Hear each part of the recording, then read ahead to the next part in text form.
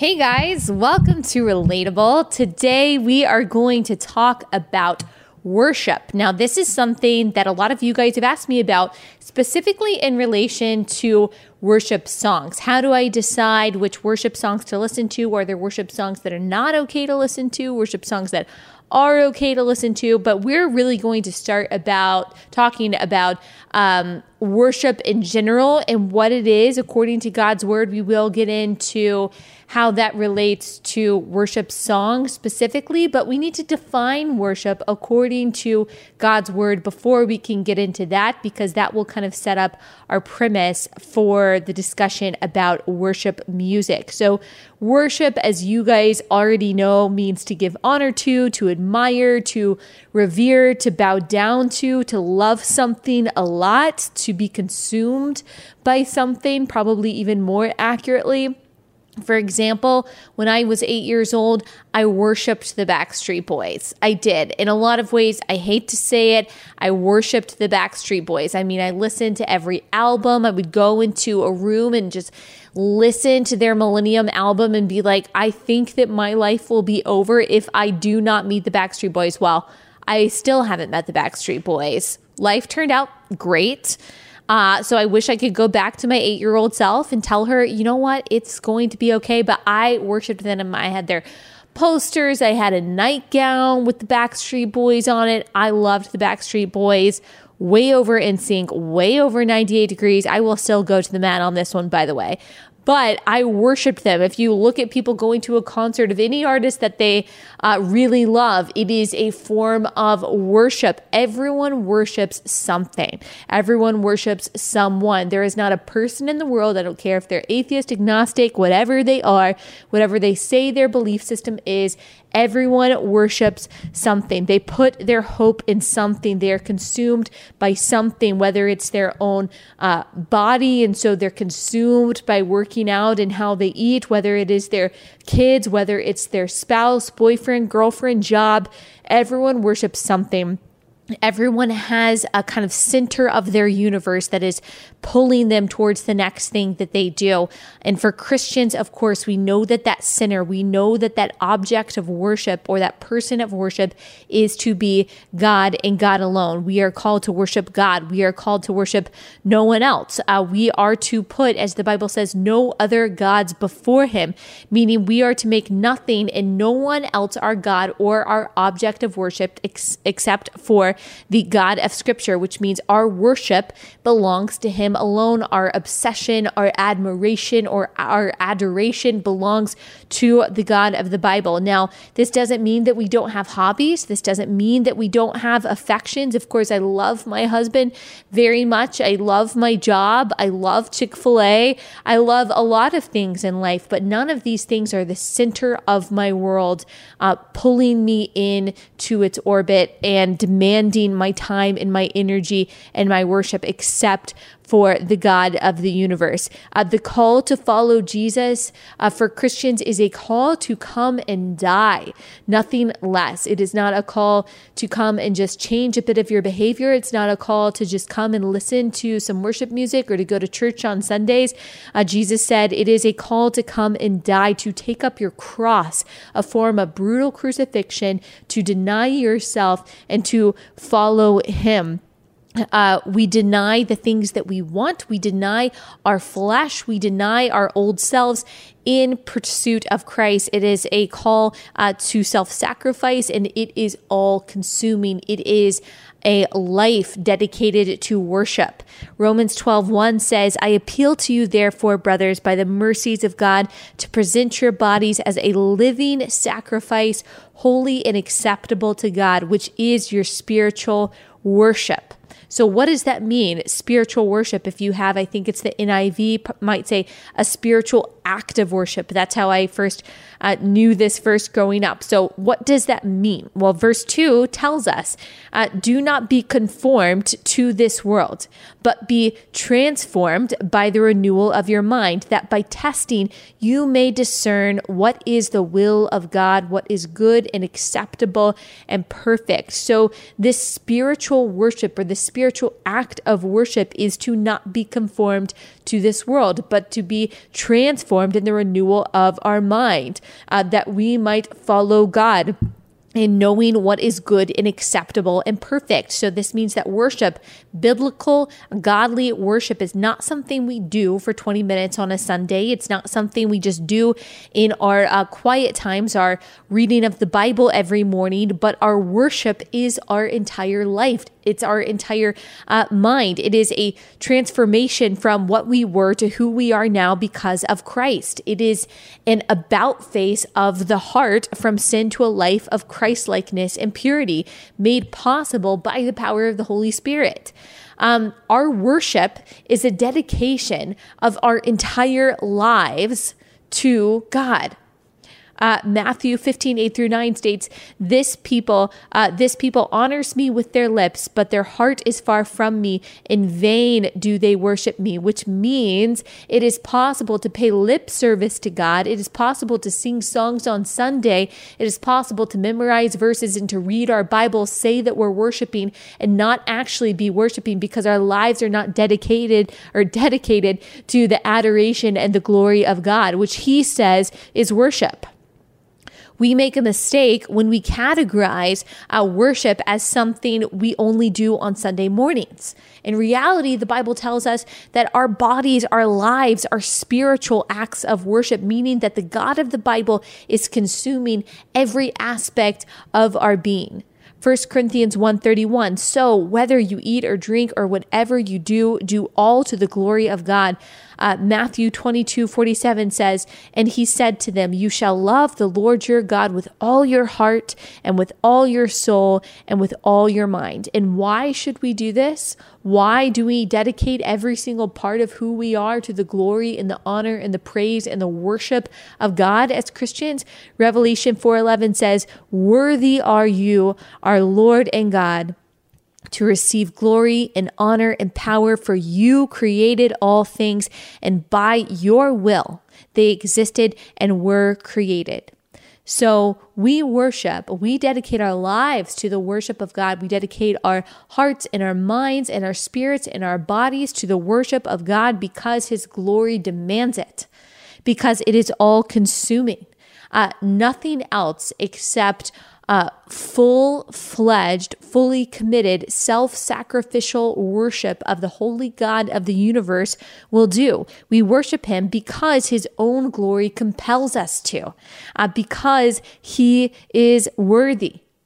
John Piper puts it this way: true worship is a valuing or a treasuring of God above all things. It is a valuing and it is a treasuring God above all things. And seeing worship this way, seeing worship as a full dedication of your body and of your mind to the glory of Christ makes sin and makes the thought of sin, the thought of disobedience, that much more heartbreaking. I mean, I think about the sins that I've committed while I've been a Christian, and I think about the things that I've done in disobedience while I've been a Christian. And when you think about, well, my body is supposed to be a living sacrifice to God, my life is supposed to be an act of spiritual worship to God, my mind is supposed to belong to God, and I've misused that, not to honor God, but to honor myself and to do what I want to do. It just breaks your heart. It moves you to this, what Paul calls a godly guilt that leads you to repentance. When you think that worship is just this compartmentalized thing or this thing that you can put into compartments on Sunday morning, it's really hard, I think, to take sin seriously from Monday to Saturday. But when we think about the fact that our entire lives and our entire bodies are supposed to be immersed in this worship of God, well, we realize that whenever we deter or whenever we detour away from that, whenever we misuse our bodies that are meant to be vessels of worship to God, how egregious of a mistake that this really is, and how much of a misuse this is of who we are in Christ. God does not need our worship. He does not need our worship. This is another important characteristic of worship to point out for the Christian. He does not need our praise. He does not need our gratitude. He is self-sustaining. He is self-sufficient. He is glory and honor and praise in and of himself. He does not need us. This is not something that we have to do because he is desperate for it in the sense that he needs it to be made to feel better about himself. No, he is self-sustaining. In Christ, our very soul yearns to worship the God who redeemed our souls. And so we worship because he exists and because his glory demands it, not because he needs it, and not just to make ourselves feel better. As C.S. Lewis stated, a man can no more diminish God's glory by refusing to worship him than a lunatic can put out the sun by scribbling the word darkness on the walls of his cell. So God does not need your worship to be who he is. He is self-sufficient. He is self-sustaining, but he created us to be vessels of worship. And time and again throughout the Bible, we see the command to worship him, to give thanks to him, to honor him, to submit to him. He created us to reflect his glory. And really, whether or not you're a Christian, you do reflect his glory. You can't even get away from that. That's the thing that drives and that can drive an atheist mad, is when you tell them, whether you like it or not, you reflect the glory of God because you are made in the image of God. You can't get away from that, even if you wanted to. Now, of course, an atheist is not going to believe that, but that's the reality. Whether or not someone chooses to worship God, they reflect the glory of God because they are made in the image of God, and we are made all the more satisfied when we fulfill the purpose of dedicating our lives to worshiping and glorifying him. The awesome part, that really is the awesome part about worship, is that we actually are beneficiaries of very good things. When we fulfill that purpose of glorifying God through obedience and holiness and adoration, we are also beneficiaries of peace and joy and assurance. And again, we don't worship because of what we get out of it, but because God's presence actually demands that worship, but we do get beautiful things out of it because God's glory for the Christian is our good. Now, there are a couple things to remember about worship. In addition to that, our worship, or really this is just one thing, we already listed the other thing. Our worship is based on truth. It is based on biblical truth. As we've said before, it is impossible to know God intimately unless you know God accurately. So if we are worshiping a God whose character is not in alignment with who he says he is in his own word, then we are not worshiping God at all. So if we are thinking thoughts about God, praying to a God like he's a genie in a bottle, or attributing characteristics to God in our heads that are not reflected in Scripture, we are not actually worshiping God at all. We are worshiping who we want God to be, which means in essence we are worshiping our own imaginations, our own feelings, which in essence means we are worshiping ourselves. That is why an essential part of worship is knowing our Bibles, is reading our Bibles. I did an episode back in May, I think it was episode 117, called Reading Your Bible, about why reading your Bible is important and how to read the Bible if you're a beginner. So I encourage you to go back and listen to that if that's something that you're curious about. If we are to live lives, as Romans 12:1 says, that are defined and 1 through 2, that are defined by the kind of worship to which God calls us, we have to live lives that are based on truth. And the whole of truth, the way of holiness, the path of righteousness is found in God's word. So do not expect, you cannot expect to know how to worship rightly if you do not spend time in God's word. Worship is not a feeling.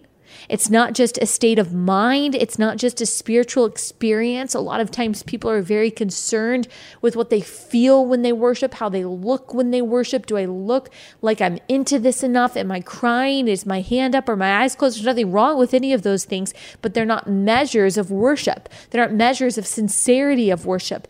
Especially today in this age where people are fascinated with a charismatic arm of Christianity, which not all parts of charismatic parts of Christianity are wrong, certainly not, but people in that realm can often get caught up in the spiritual experience of Sunday worship and of singing and of these outward expressions of the Holy Spirit being made manifest in their lives. Well, that's not necessarily any sign of genuine or sincere worship. It's not just a feeling.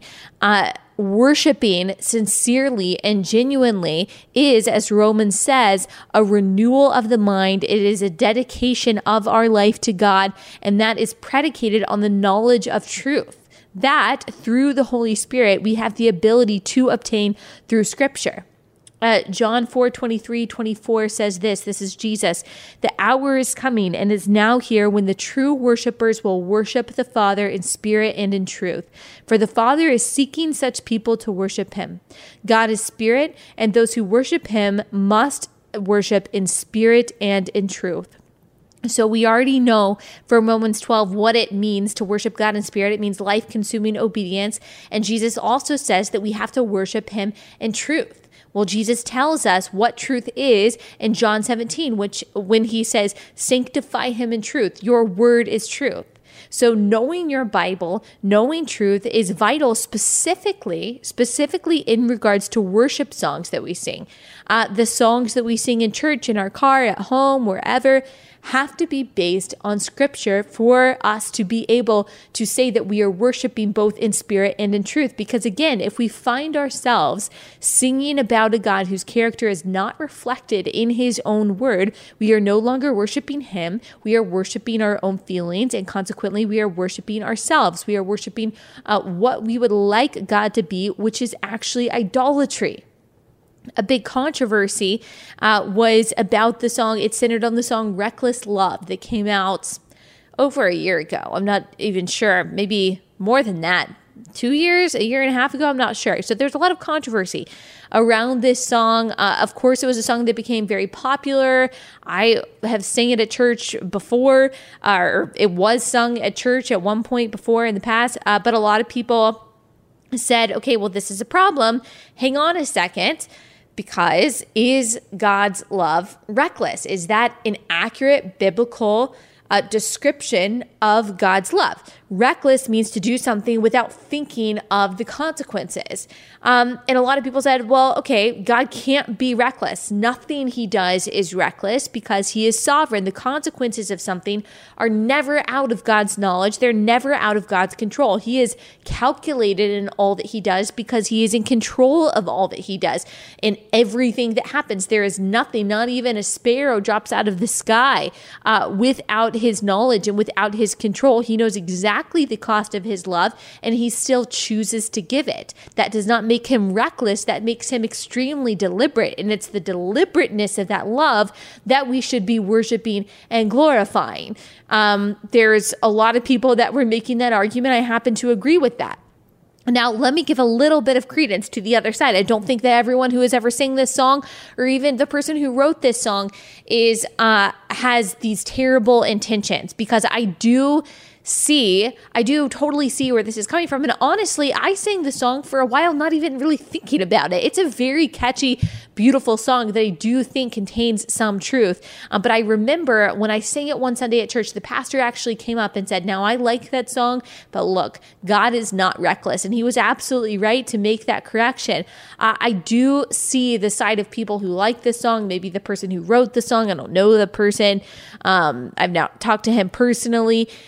I think probably what they were trying to communicate with this song is that God in his own terms is not reckless, but in human terms, we don't have the proper terminology for just how radical and just how all-consuming and how unconditional God's love is. So it might not be literally reckless, but it feels reckless to humans because He loves us, imperfect people, so completely, so fully, so unconditionally that it seems something like reckless to us. He loves Christians when we fail, when we fall down, when we shake our fist at him in anger. He still loves us. His love covers our deepest and our darkest sins. His love for us sent his sinless son on a cross so that we might be righteous despite and because of how undeserving we were. That feels reckless to us. And so I think that was probably the intention of the song. However, it's important for thoughtful Christians to think about this, that recklessness is not, according to the Bible, a true characteristic of the God of the universe, the God who created everything, who is in control of everything.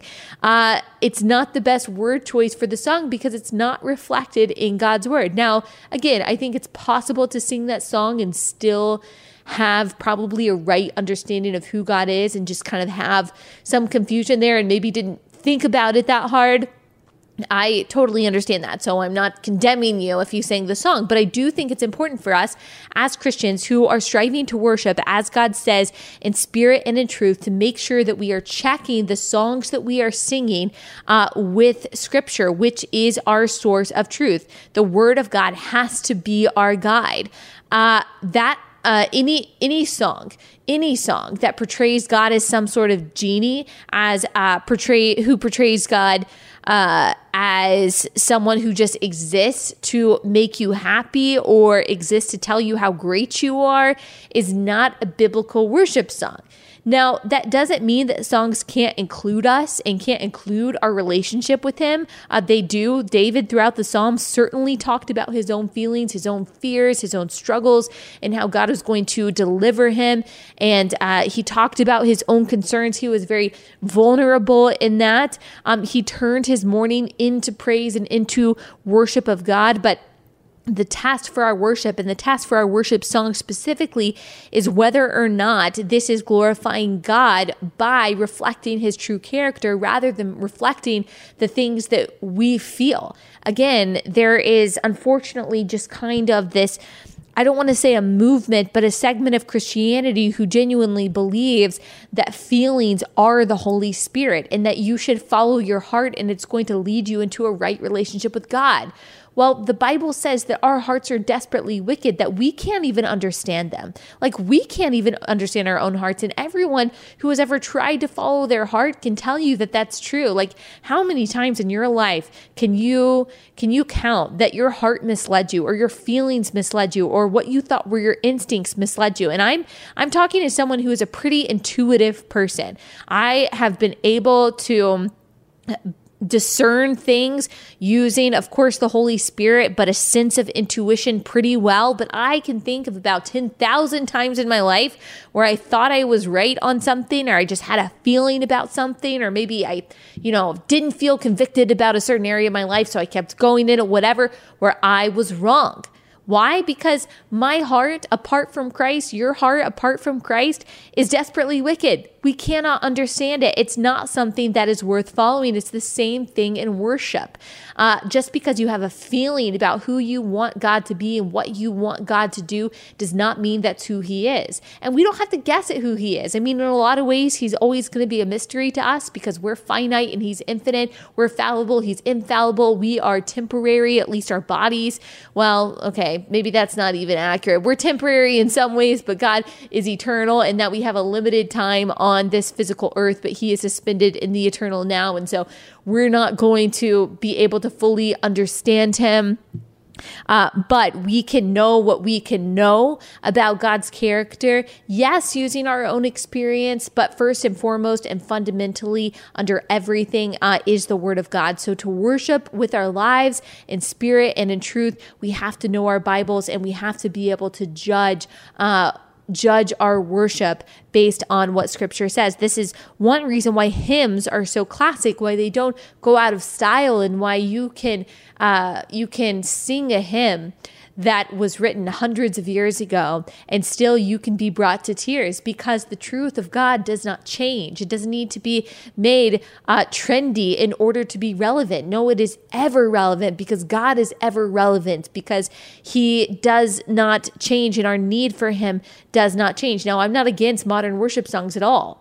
There are a ton of songs by Shane and Shane, for example, that I think are amazing, and they do a really good job, I think, of basing their songs, at least the songs that I've heard, on scripture. And so I have nothing wrong whatsoever with a lot of modern worship. I think it's great. I'm not one of those people that say, no, we only have to sing hymns. I'm not saying that at all.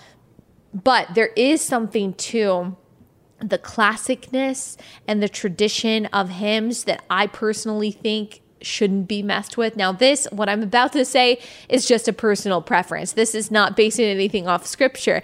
I personally don't like it when we mess with worship songs by adding a repetitive chorus. Like whenever I'm at church and I'm like singing a worship song, or when I'm singing a hymn and I'm just so excited that we're singing this hymn, and then all of a sudden I realize in the middle of it that we're about to break out into a 2011 chorus, I'm like, dang it. And I thought that we were sticking with the hymn. I was really excited about the next stanza, but then we go into some kind of, there's nothing wrong with that. Nothing wrong with that, but it's just not my personal preference. But like I said, as long as we are basing our worship on what the Word of God actually says, on what Scripture actually says, then we can assure ourselves that we are worshiping in spirit and in truth. And of course, this is true in all things, whether it is acts of obedience, whether it's how we are reading our Bibles, how we're speaking to people, what kind of movies and TV shows we're watching, which is something that we're going to talk about soon. Everything goes back to the Word of God, and the power of the Holy Spirit helps us to persevere in that. It gives us wisdom. It gives us a discernment of that. And we're going to fail. We're going to mess up. We're not going to be perfect, but thankfully, he gives us grace and he gives us the ability to discern these things. Now, we have a few minutes left, and a lot of you have asked me specifically about like certain songs that I am for and certain songs that I'm against, and I don't really want to get into all of that because we could take like 30 minutes to break down these songs and to say, okay, yes, this is founded in scripture, this is not founded in scripture, this takes a decontextualized verse and makes it mean this when it doesn't really mean this. There's really no point in that. And the same thing about bands. I would just be discerning as we are in everything. Also, I do want to say, like, there are some people who say, I'm not a singing person. Like, I like to listen to instruments, or I like to read to worship, or I like to go outside to worship. Well, as we said, worship is our entire lives as Christians. We are a living sacrifice, the Bible says. And so in everything we do, whether we eat or drink, it is for the glory of the Lord. So it's not just singing songs. So I do think that that's fine. Now, there is a call, it seems like, to have kind of concentrated times of worship, or concentrated moments, or whatever you want to call it, especially if we look throughout the Psalms, of giving thanks to the Lord. You don't have to be a singer, I don't think, in order to do that. Now, there are a lot of people who, because of these things, are like really dejected and are really disheartened by the kind of worship that they have at their church. Unless it is a matter of scripture, I would not worry too much about the style of worship that you have in your church. Now, that said, let me give a caveat on that. Like, I'm just talking about, say you're an older person and you absolutely hate anytime they do any contemporary music, or you're a younger person, you absolutely hate anytime they're doing hymns. That's what I'm talking about. I'm saying that shouldn't be a deal breaker for you if you're like trying to switch churches. But of course, if you are going to a church and the worship is unbiblical, or you think that it's just a concert. I went to a church that was singing, it's a very popular church, by the way. If I said it, everyone would know, that sings secular songs. And this is like really part of the like heart of that church. Like, they believe they need to be like a seeker friendly church. And so it'll warm people up if they seek some secular, or if they sing some secular songs. There's no need for us to do that. Like, there's no need for us to try to quote, redeem secular songs that were not Christian in nature. There's just so much good stuff that's based on scripture out there.